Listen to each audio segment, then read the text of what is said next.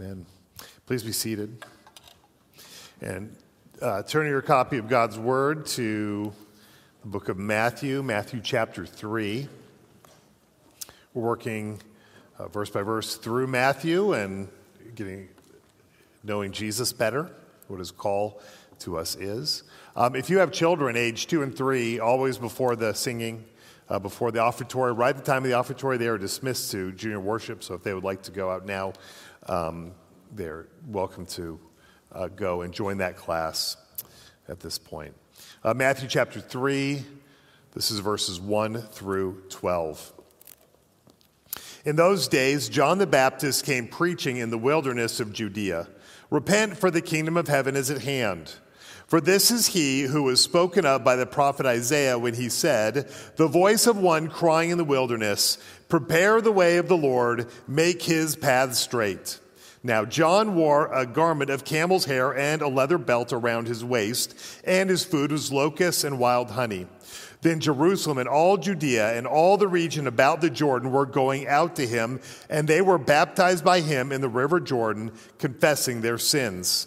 But when he saw many of the Pharisees and Sadducees coming to his baptism, he said to them, you brood of vipers, who warned you to flee from the wrath to come? Bear fruit in keeping with repentance, and do not presume to say to yourselves, we have Abraham as our father. For I tell you, God is able from these stones to raise up children for Abraham. Even now, the axe is laid at the root of the trees. Every tree, therefore, that does not bear good fruit is cut down and thrown in the fire. I baptize you with water for repentance, but he who is coming after me is mightier than I, whose sandals I am not worthy to carry. He will baptize you with the Holy Spirit and fire. His winnowing fork is in his hand, and he will clear his threshing floor and gather his wheat into the barn, but the chaff he will burn with unquenchable fire. This is the word of God. The grass withers, the flower fades, but the word of our God stands forever. Would you pray with me? Heavenly Father, as we come to this text, we do pray that you would lead us in the ways of repentance, that you would lead us in the ways of life. Father, that you would be the one who would examine our hearts and lead us in the truth everlasting. Use my words, use me as a vessel for your purposes. Father, for your honor and glory, that we would know of our purpose, that we would know of the joy that is available in the Lord, and that we would know of boundless love, Father, for us, and then to send out in the world. Father, help us and lead us as we look in this text. In Jesus' name, amen. I'm very grateful for GPS insofar as we use GPS. Recently, I was on a trip, and I think we were going to Blacksburg, and we usually use it to go where we need to go. It used to be that I'd plan out my whole trip with a map. I'd have a physical map, and I'd plan out my whole trip wherever I was going to go, and we'd have it with us. But we don't do that anymore. I just kind of show up and flip it on and just tell me where I need to go and what turns I need to go. Well, this time, for some reason, I wasn't using it. I think we're going to Blacksburg, but I was pretty certain that I knew the way to go. And so much that I headed up to this intersection to get on the interstate, and I knew which exit I needed to take. And so I took that exit. Now, the whole time my daughter is telling me, Dad, it's not this one, it's the next one. I said, no, I know it's this one. It's just a confusing intersection. Well, you can guess what happened next. I was wrong. And 20 minutes later, we were back on our way in order to go the way we needed to go. Well, repentance is a part of all of life, as well as our spiritual life. And as we come to Matthew chapter 3, we see very clearly a call to repentance that is given to the church. It's because something big is coming. John the Baptist, he's here on the scene. The kingdom of heaven is coming, and John the Baptist is announcing it, and he is calling people to repentance so they would not miss it. When people are content with the way that they're going, when they're not looking for a change, when they're content with sin, when they're content just to maintain power or comfort instead of seeing God's power, when they're happy with unrighteousness, well, those are the times that repentance seems unnecessary and that the kingdom of heaven is missed. But the kingdom of heaven and entrance into that is the transference over to a new citizenship, a new kingdom. It's a transportation of something that is sinful and limited to a kingdom that is infinite and is good. It lasts forever. That is eternal life. And in order to get there, we recognize there has to be an abandonment of what's here. What's required to come in the kingdom, we see that in verses 1 and 2 of our passage today. In those days, John the Baptist came preaching in the wilderness of Judea, repent, for the kingdom of heaven is at hand. We remember at this point, Jesus has not been yet revealed to the nations, not been revealed inside of his baptism. There is some mystery and wonder of who this Messiah and this deliverer is going to be. But God has shown to John the Baptist in this case that it's almost here. The kingdom of heaven is at hand. The one who is going to inaugurate the kingdom is about ready to come, and you're about ready to see it. And it's time to get ready. And you're ready by repenting. That's what we want to look at today. We want to look at repentance. Because if we want to be part of that kingdom of heaven, we too must repent. And so what we're going to do is we look at our passage today, we see some various responses to this call to repentance. And it gives us a picture for ourselves to examine ourselves with and our own call to repentance. What is it? And what does it look like for us? What's our call? It's a time for us to consider our own lives. Is there something that we need to repent of? Is there some business that we need to do with God? And maybe as we work through this, there are some things that you would be able to consider for your own life. So our first point is revival and repentance. Jesus is coming. He's bringing his kingdom with him. And John the Baptist is the messenger to get people ready. We see this in verse 3. For this, John the Baptist, it's he who was spoken of by the prophet Isaiah when he said, the voice of one crying in the wilderness, prepare the way of the Lord, make his paths straight. Now John the Baptist is the first prophet who had been given to Israel for 400 years. Since the ending of the book of Malachi, last book in the Old Testament, there had been a 400-year gap in prophets. Could be seen as a silence of God, a quietness from God. But there's no doubt that God's plan was still intact, that God's purposes were still moving forward. They may have been moving forward quietly, but they still had his word in the Old Testament, which had been given to them, and they were moving forward to see what God would reveal in the sending of a Messiah, of a Savior into the world. And so this is a prophecy about a prophet who is to come, somebody who is going to come, and as it says, telling the people to prepare the way of the Lord, make his paths straight. Now when Jesus came, he knew the paths that he was on. We see his path over the past few weeks of going down to Egypt and coming back. God's ordained paths for him there. We see, if we're going to look ahead, we see him intentionally working in Jerusalem. Then we see him intentionally working places like Galilee, and then intentionally going down towards the cross. He knew where he was going. His paths aren't the ones that are to be concerned of. It's our paths, which he's drawing our attention to. Make your paths straight. Our hearts are crooked. Our hearts are not ready to receive him. Our hearts are inflamed and engulfed with all kinds of other things that we're holding on to and loving and moving towards. And if we're going to be ready for this kingdom to come, we need to be letting go of these things which are keeping us and our focus and attention on that kingdom which is to come and the Savior who is coming. The way the messenger dresses is directly connected with the message that he gives. We see this in Matthew 3:4. The messenger, John, wore a garment of camel's hair and leather belt around his waist, and his food was locusts and wild honey. This week I was listening to somebody talk, and they were talking about asking their dad for advice on a test. Dad, what should I do to prepare for this test? And his dad said, well, son, wear a tie to the test. You'll do better. And his thinking was, okay, well, he studied, and so he'd wear a tie, and he did wear a tie, and he did pretty well on the test. But, even this is like 30, 40 years later, and he wonders, well, did I do better on the test because of the tie? And he says, I don't know if I actually did it, but you know what? It set my mind to be there. The way we dress, that's our own mindset, and the way we see what John the Baptist is affecting the way that people even consider him. Here's a man who he is separated from the world because his focus, his intention is on God and his kingdom. And so the things of wealth, the things of power, the things of success, those things mattered little to him in comparison with knowing God and being ready for this kingdom which is to come and to be making it known to the people who are there.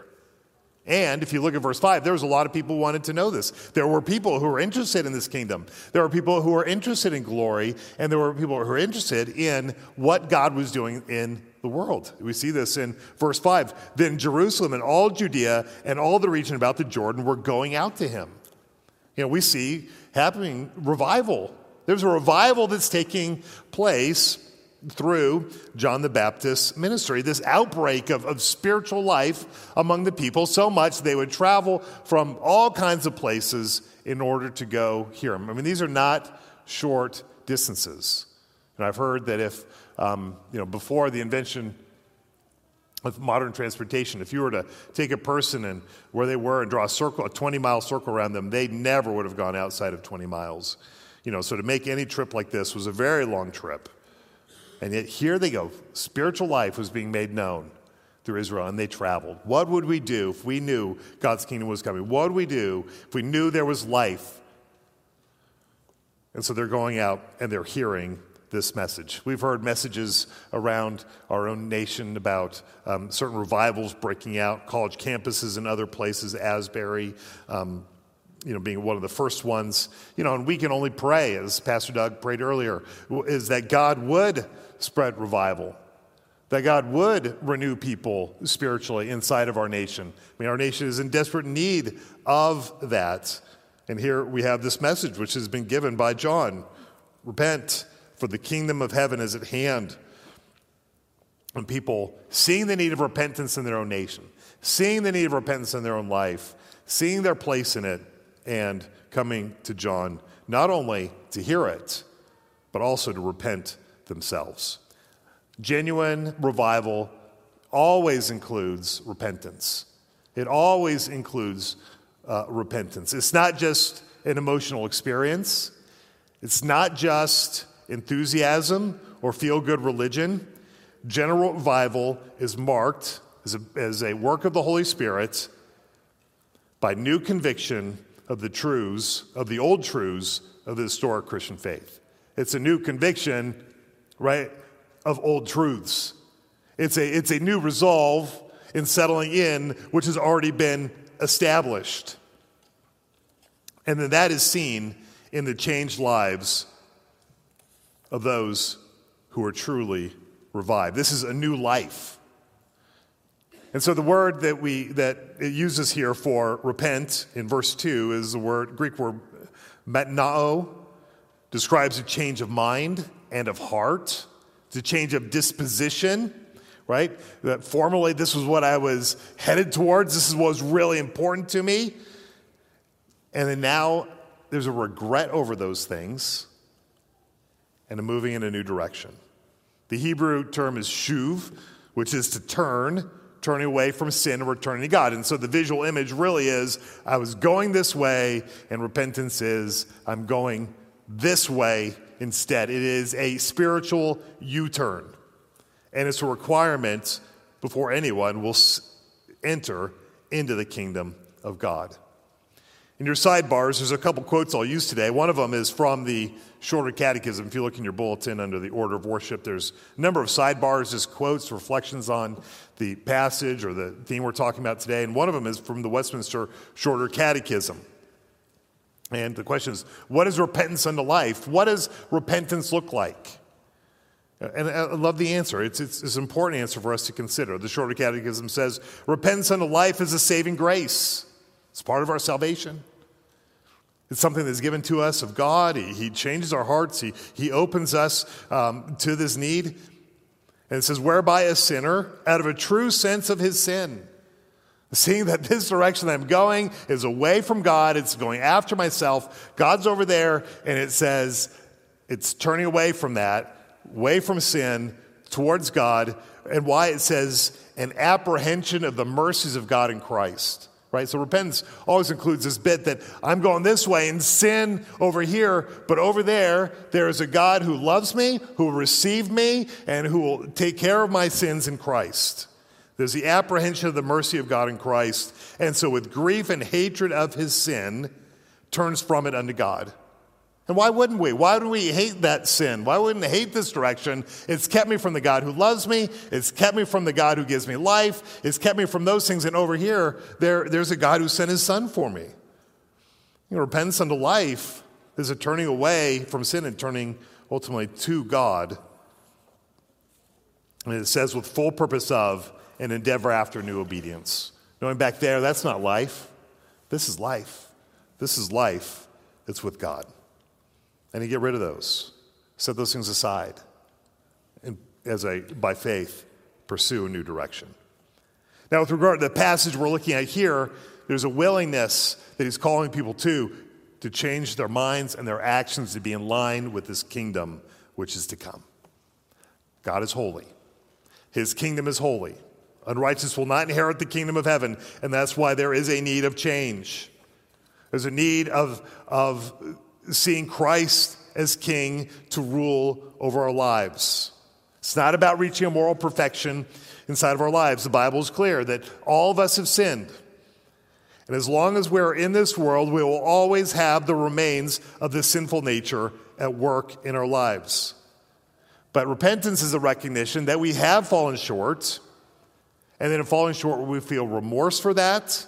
We want reconciliation with God, and we put ourselves under the rule of God, asking for God for mercy. So we realize that repentance is a good thing. Sometimes we talk about it almost like it's a bad thing, but it's a good thing. I mean, not repenting is failure.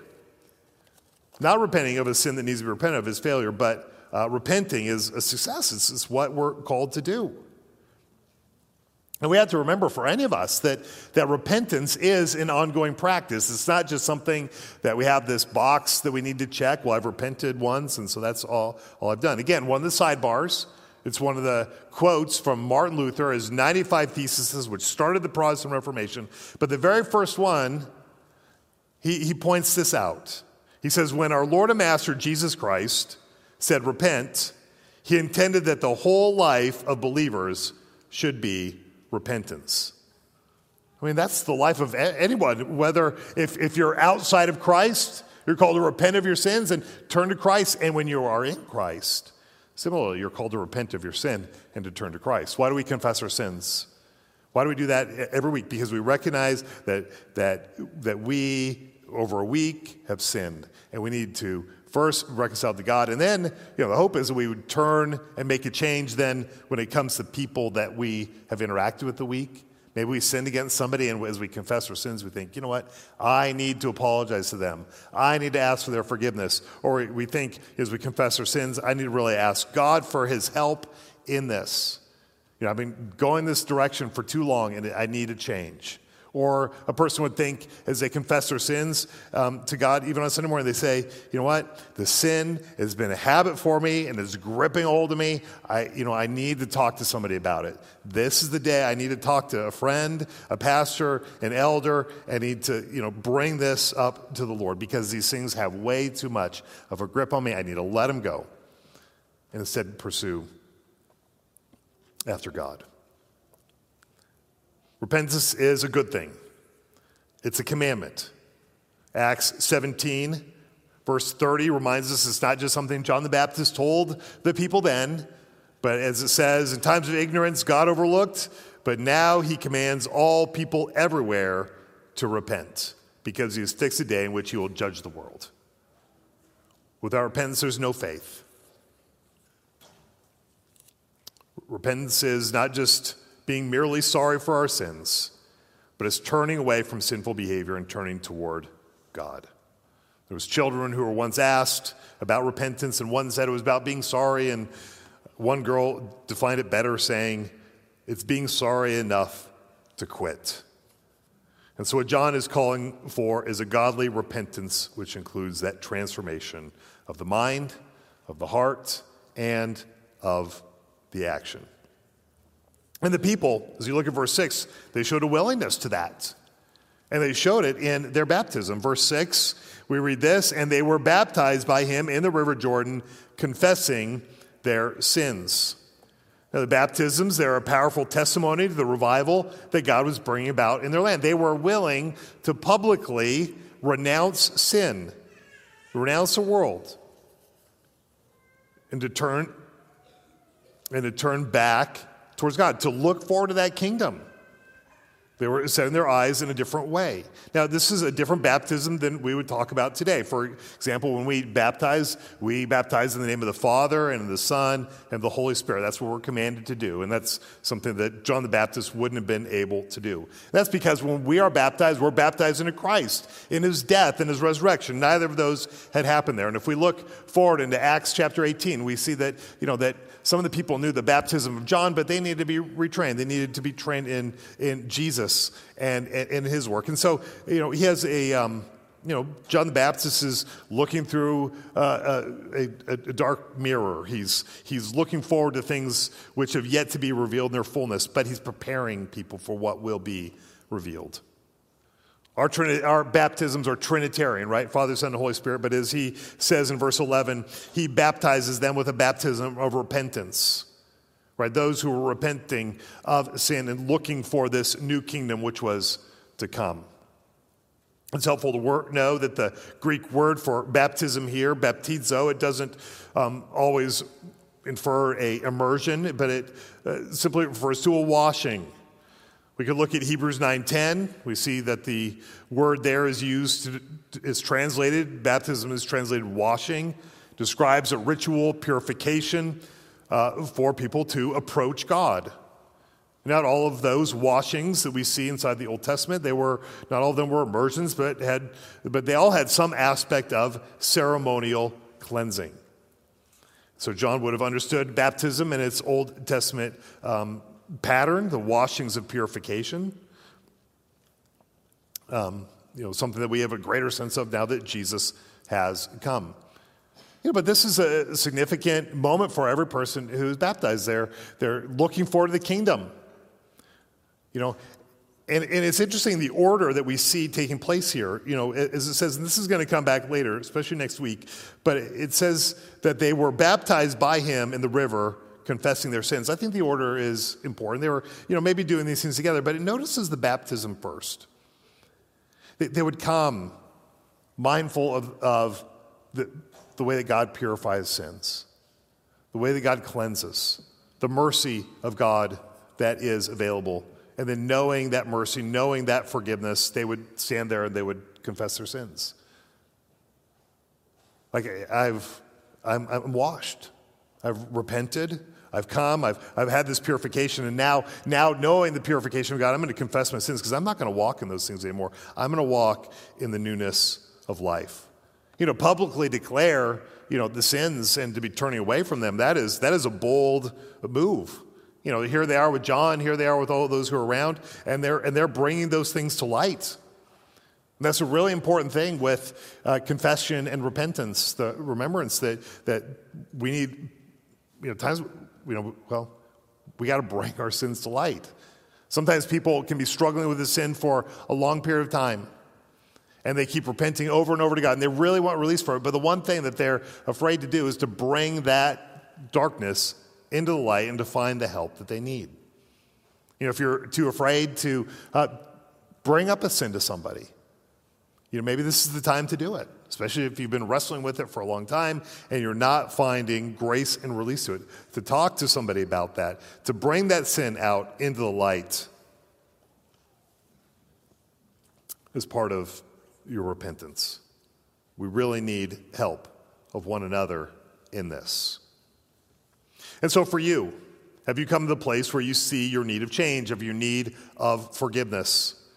John the Baptist tells us God has a kingdom, and if we're in sin, unbelief, evil, we'll miss it. In repentance, we recognize where our life is out of line with God's law, out of line with God's promises, and we commit to turn to what displeases him to what pleases him. All right, so first we've seen the response of those who seem to generally come, and they come in repentance. They're looking for this kingdom. Well, if you go to verse 7, you see, and this is our second point, the resistance to repentance. And we see who's resistant. You have the spiritual leaders of the day. Verse 7, but when he saw many of the Pharisees and Sadducees coming to his baptism, he said to them, you brood of vipers, who warned you to flee from the wrath to come? Right? He's hard on them. These two groups are a relatively small group inside of Israel at the time. I read one person said they were about 5% of the overall population. And yet, their influence and impact on the spiritual life of Israel at the time was enormous. Sometimes I wonder why they come, right? We can remember there are people, if we remember what happens in John chapter 3, and you have Nicodemus, and he's curious, and he's going to Jesus, and he's beginning to ask questions. Were some of them curious? Were some of them self-assured, religious leaders, and they're self-assured on the outside, but they're also seeing this great revival take place? Is there something that's part of their lives that's missing? Is there a coldness and a deadness to their spiritual lives, which they wonder, well, maybe there's something over there that I need to pay more attention to? Is there a curiosity that's there? And every year around our world, we see people leaving these very robust, steadfast communities which are not in Jesus Christ because they see something different in the gospel. They see something in Christ. Whether it's a Muslim community or some of the more strict Jewish communities, people leave because they see, what I've been practicing and holding on to has just been dead. And there's life among believers. They have a relationship with God. They know him. There's love there. There's joy there. And people turn that way. But it's also sometimes for people who profess to be Christians because it is entirely possible that, and it does happen all the time, that outwardly we have this form of religion, but it's cold, it's judgmental, there's no relationship with God. All we're doing is just kind of going through the motions, and then we look around and we see other people who have a vibrancy of life, and we're drawn towards that. And then we begin to hear of our sin, of Jesus' death on the cross, how it brings people back to himself, and we find joy and we find love in those things. There's a draw as we see revival take place to bring us out of spiritual complacency, to bring us out of the deadness of our own hearts in order to bring us to Christ. There's joy that we can find in that. Maybe you're here, you're tired of the coldness of spiritual pretending. But John's pretty hard on them, so I don't think most of them come with that.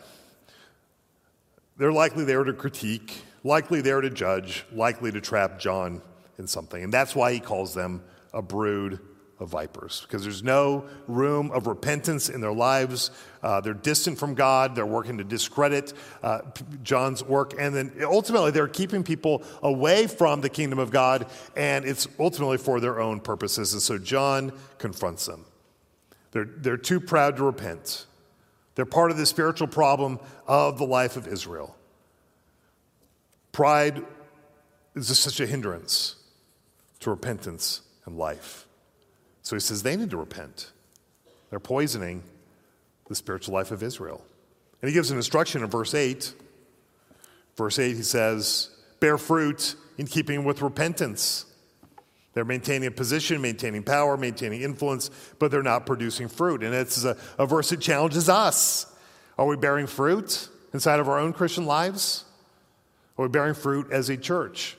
Sometimes repentance means that I have this thing that I'm doing in my life and I need to stop doing that because it's wrong.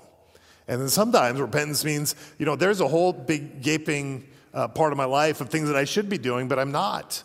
I'm not taking the time for generosity. I'm not taking the time for hospitality. I'm not taking the time for worship. I'm not taking the time for love with this specific person that I need to love. And so some of repentance is turning away from our refusal to do those things. It's a reminder that we're called to repent of our own sins and not someone else's sins. As we come here, we're not coming here, looking out in the world and saying, the world is so horrible. It's so terrible. Look at all the awful things that people are doing. When we come here, we come saying, Lord, examine my heart. Test my heart. See if there's anything offensive in me and lead me in the way that is everlasting. So we're asking God to examine us and to search us and then ultimately to lead us to repentance. If we go to verse 9, we see one of the things that's keeping them from repentance is that they think they're overly, pretty good people, pretty good chaps here. It says, and do not pretend to say to yourselves, we have Abraham as our father, for I tell you, God is able from these stones to raise up children for Abraham. I mean, here they are. They're Jewish men. Their heritage, they're the best race of people. God's chosen people. God accepts them the way they are. He's given them his law. God approves them just because they're alive. And it's a dangerous presumption. I mean, they're still under God's judgment, as John the Baptist is pointing to them. It's like many that are even in our own world, like we think that God is obligated to love us. There's a presumption that's on it. God must automatically think that we're okay. God must approve everything that we do, but that is not the case. God doesn't accept us because we're a special snowflake or a unicorn, or we're baptized, or our parents were Christians, because we're Americans, because of our skin color. I mean, trusting any of those things is presumption, but what does God want? Micah 6:8 tells us, He has told you, old man, what is good. What does the Lord require of you but to do justice, to love kindness, to walk humbly with your God? He looks to a heart of faith, responding to His promises and looking in repentance. It's not about being perfect, but to know there is a perfect God who forgives and redeems and restores as we come to Him. John reminds them of how important faith and good fruit is. Look at verse 10. Even now the axe is laid at the root of the trees. Every tree, therefore, that does not bear good fruit is cut down and thrown into the fire. If we jump down to verse 12, we see actually it's the Messiah who's going to be a judge. It says, his winnowing fork is in his hand. He will clear out his threshing floor, gather his wheat into the barn. That's bringing people into heaven. But the chaff he will burn with unquenchable fire. We see even the Son who's involved in the judgment in the end. Bear fruit in keeping with repentance. Repentance shows up in fruitful and productive lives. It shows up in love. It shows up in care. It shows up in obedience to God's command. But it's turning away from sin and turning to the one that there is life. So it's a call to repentance. It's a call for them to look forward to the kingdom to come. To us, it's a call to look forward and ultimately to Christ. We are turning towards something. And that's the point I want to make, my last point here. Because remember, John's work was to prepare them, make straight these paths. There's a call to readiness and a call to preparation to meet with Christ. Verse 11, he tells them about this Savior who's to come. I baptize you with water for repentance, but he who is coming after me is mightier than I, whose sandals I am not worthy to carry. He will baptize you with the Holy Spirit and with fire. John's point is that he can lead them to repentance, but he cannot give them life. He can tell them that there is a kingdom to come, but he's not the one who's going to give his life to bring them into that kingdom. Only the Savior would do that. In the end, only Jesus would do that. Jesus would give his life to pay the penalty for sin so that people could come into that kingdom. They could be part of that. John could talk about it, and that was really important. They needed to know it was coming. In fact, that's what we do, right? That's our calling. We're not prophets like John is, but the Bible in 2 Corinthians 5:20 says we're ambassadors. Right? We are ambassadors. We have a message which has been given to us by God that Jesus Christ came into the world to save sinners. Believe in him. Trust in him. There is a judgment to come. It's part of the story. That's part of the message. But God has dealt with that judgment by sending his Son to die on a cross to pay the penalty of that sin. So as we go and we talk to people, we say, there's life in Christ. There's hope in Christ. What you see now is the effect of sin. What you see now is the effect of a sinful fallen world. But Jesus Christ came to build his kingdom through his own sacrifice on the cross. We have that very critical role. And like John the Baptist, we might say, who's worthy of this? John the Baptist said he's not fit to carry Jesus' sandals. And we're not either, but yet God uses us. God uses us for that purpose. We go nowhere by accident. We bring the Lord Christ with us wherever we go. He's brought us by his grace into his family. By his grace, he has forgiven our sins. By grace, he's commissioned us to go to tell the world's ambassador.